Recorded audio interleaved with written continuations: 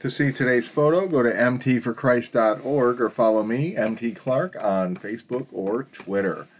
Good morning. Today's photo of an angelic cloud-filled blue sky over my favorite tree, which is just off of Freedom Road, comes to us from yours truly as I captured this scene while out walking with my canine friend Harley near my countryside home Saturday afternoon. When it's daylight, you can't say I'm walking the dog because Harley and I have developed a tenuous relationship of trust, and I allow him to go off leash. This relationship of trust has been violated at times, as Harley will sometimes go where he is not supposed to, disappear into the woods, or roll around in something smelly, causing me to chastise him and myself for giving him too much freedom. But it's been a while, not too long although, since he has violated my trust, and yesterday I pondered whether or not he has been set free of his bad habit of rolling in filth. With Harley, I can forgive him wandering a little bit, or even of running off out of sight for a while. He thankfully has always come back, but when he dive bombs into something gross, I get upset and he gets a shower. Anyway, it's Monday, and while I'm happy to announce that Harley didn't go back to his bad habit this weekend, I humbly have to admit I can't say that for myself. While I have freedom over alcohol, drugs, and sex addiction, my current war campaign has been with food addiction. And although I have made tremendous strides in fighting the good fight of repentance, awareness, and accountability to come to a place where I have dropped 40 pounds and am in the best physical shape I have ever been in all my life, yesterday I inexplicably dive-bombed into some holiday sweet treats with reckless abandon, resulting in some shame and a realization that sin really is a beast that is crouching at the door, just waiting to come in and wreak havoc with my health goals and with the confidence I had that I have grown beyond some things. To be clear here, when I say sin, I mean missing the mark of being the person I want to be, the person I believe that God created me to be, the person who is level-headed and exercises wisdom, righteousness, and self-control. If anyone looking at my recent weight loss fears that I might be trying to be perfect, you can rest easy, knowing that I food relapsed yesterday and am constantly reminded that I am not anywhere near perfect in any way, shape, or form, and have learned most of what I know through diligent study in the school of hard knocks and through many repetitions of trials and errors. I make the same mistake twice and then some, but as I have learned how to achieve and maintain my freedom over many areas where I was once in bondage, I have become much better from learning from my mistakes, but I am still a work in progress, and I'm still learning and growing. I hate the adage that relapse is part of recovery, because it really doesn't have to be. Just don't do that again, okay? I know, easier said than done, but trust me, your life will be so much easier if you don't. So don't entertain those thoughts to give in just this once or to just get it over with when the flesh, the world, or the enemy try to tempt you to go back to what you are free from. That's fine coming from me, right? But let's keep it real. My slip in eating my share of stocking stuffer chocolates, Christmas cookies, Rice Krispie treats, and eggnog yesterday was hardly the end of the world. According to Google, it takes 3 hours for your body to process sugar, so the damage has been done, and I will wise up and fly straight going forward. However, even though it is a manageable disaster, I should do what we should all do when a relapse happens: examine it and determine how to avoid it in the future. As a Colts fan, my favorite quarterback has to be Peyton Manning. Although my team didn't appreciate him enough and sent him off to Denver to win another Super Bowl before hanging up his cleats, I will always admire Manning for his talent, skill, love of the game, and his work ethic. In college, Manning's nickname was Caveman because he spent hours upon hours looking at game film to study what happened when he took the field. Through his study, Manning learned tendencies and patterns of gameplay, and when he saw his opponents line up in certain ways, he had a good idea of what was going to happen and became successful because he responded in kind.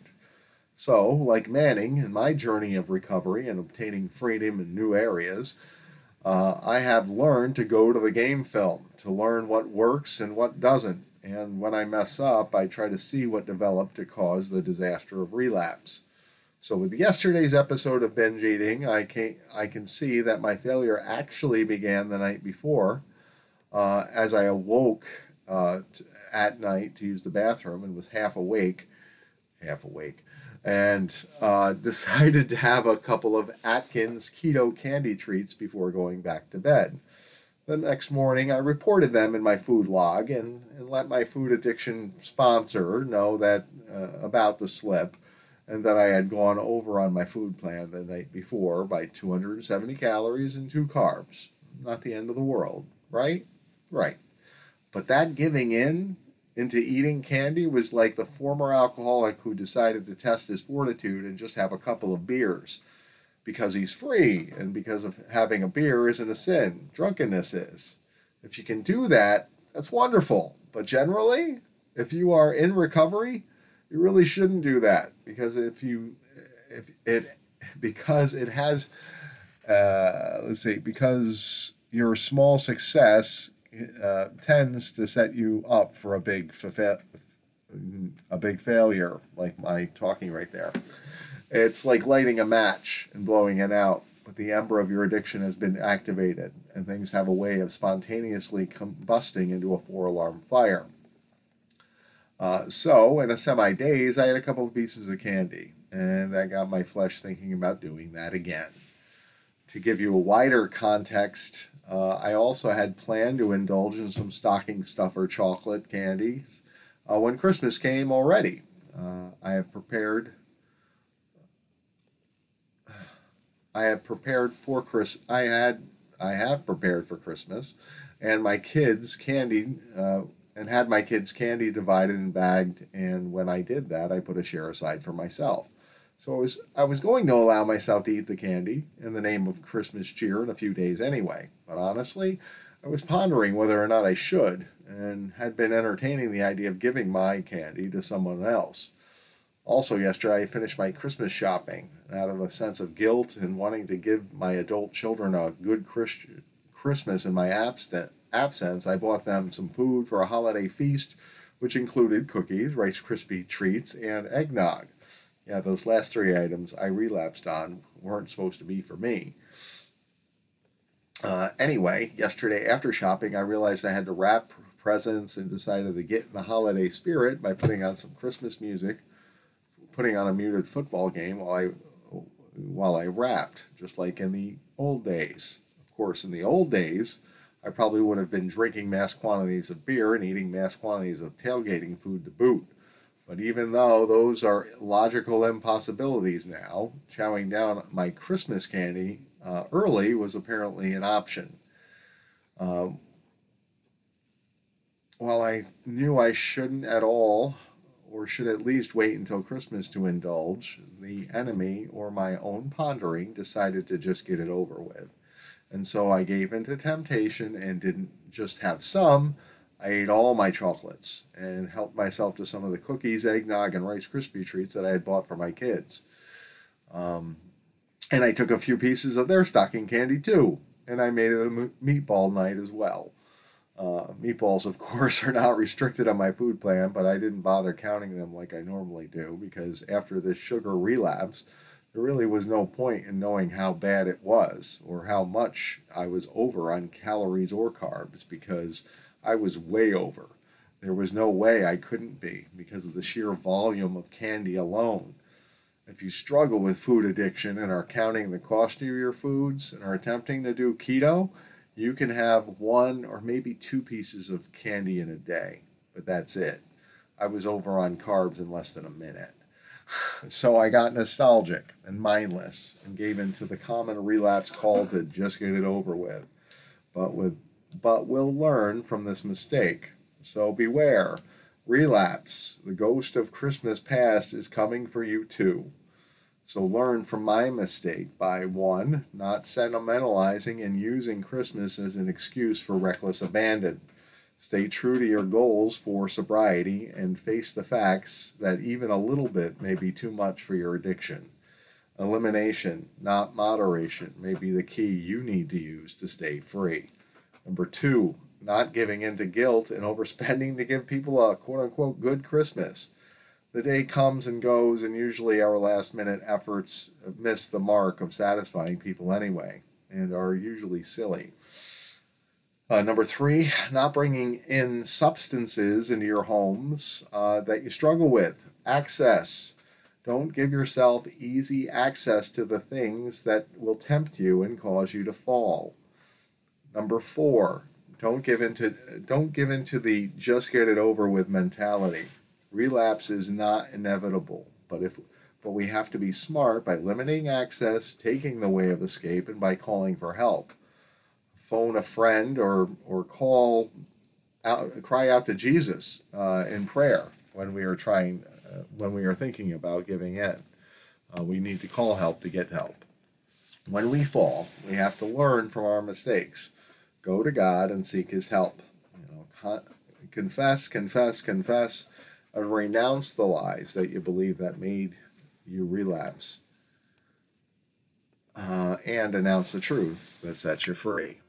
Anyway, we move along to the next section, which is today's Bible verse. Comes to us from the Quick Scripture Reference for Counseling by John G. Cruis. This morning's meditation verse comes from the section on church discipline. It's Matthew 16:19, and the Word of God says, I will give you the keys of the kingdom of heaven, and whatever you bind on earth shall be bound in heaven, whatever you loose on earth will be loosed in heaven. Today's verse falls under the 7th point of our Counseling Reference Guide's resource section on church discipline, and that 7th point is Christ has given the keys of the kingdom to the church. Today's verse reminds us that we have the keys to the kingdom, and what we bind on earth stays bound, and what we loose stays loose. I'm short on time, so I will liken this to the gospel. We can set people free by sharing it, so share it. But the knowledge can also cause sinners to rebel and stay locked in their sins. So speak the truth in love, and use your authority for good to set the captives free. As always, I invite all to go to mtforchrist.org, where I always share insights from prominent Christian theologians and counselors to assist my brothers and sisters in Christ with their walk.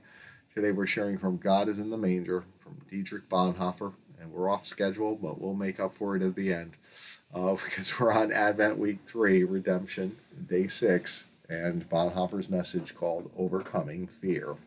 And Bonhoeffer writes, human beings are dehumanized by fear, but they should not be afraid. We should not be afraid. That is the difference between human beings and the rest of creation, that in all hopelessness, uncertainty, and guilt, they know a hope, and this hope is thy will be done. Yes, thy will be done. We call the name of the one before whom the evil in us cringes, before whom fear and anxiety must themselves be afraid, before whom they shake and take flight. The name of the one who alone conquered fear, captured it and led it away in a victory parade, nailed it to the cross and banished it to nothingness. The name of the one who is the name of the one who is the victory cry of the humanity that is redeemed from the fear of death, Jesus Christ, the one who was crucified and lives. He alone is the Lord of fear. It knows him as its Lord and yields to him alone. Therefore, look to him in your fear. Think about him, place him before your eyes, and call him. Pray to him and believe that he is now with you and helps you.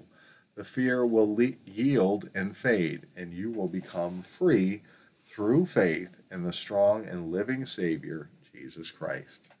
Like I said, call out to Jesus. Now that last thing was me. This next thing is from a message called that Bonhoeffer wrote called Coming of Jesus in Our Midst. Only when we have felt the terror of the matter can we recognize the incomparable kindness. God comes into the very midst of evil and death and judges the evil in us and in the world. And by judging us, God cleanses and sanctifies us, comes to us with grace and love. God wants to always be with us wherever we may be, in our sin, suffering, and death. We are no longer alone. God is with us. And that's from Bonhoeffer's message, The Coming of Jesus in Our Midst. And finally, the resource shares Matthew 8:23 through 27, where Jesus said, where the Word of God says, "And when he got into the boat, his disciples followed him. A windstorm arose on the sea, so great that the boat was being swayed by the waves. But he was asleep, and they went and woke him up, saying, 'Lord, save us! We are perishing.' And he said to them, 'Why are you afraid, you of little faith?' Then he got up and rebuked the winds and the sea, and there was a dead calm. They were amazed, saying, 'What sort of man is this, that even the winds and sea obey him?'" That was all from today's sharing from Dietrich Bonhoeffer's God is in the Manger for day 6, week 3. I am short on time, so we're going to go right to prayer. Lord God, Heavenly Father, thank you for your forgiveness. Lord, we ask you for forgiving us for our relapse, to giving into the flesh against wisdom and against the self-control that I have. Lord, thank you for loving me and forgiving me even when I mess up. But thank you for also encouraging me to change and to not do it again. Lord, I repent of the mistake I made, and I ask for your forgiveness and help to know what's healthy and good, and to be a good steward towards my body. Lord, we ask for your help every day, and we're doing it again today. We're asking for your help for our friends who may be listening or reading today's message, and we pray for you to come alongside them in their prayer requests and their walk of faith, and to help them from giving in to things they shouldn't.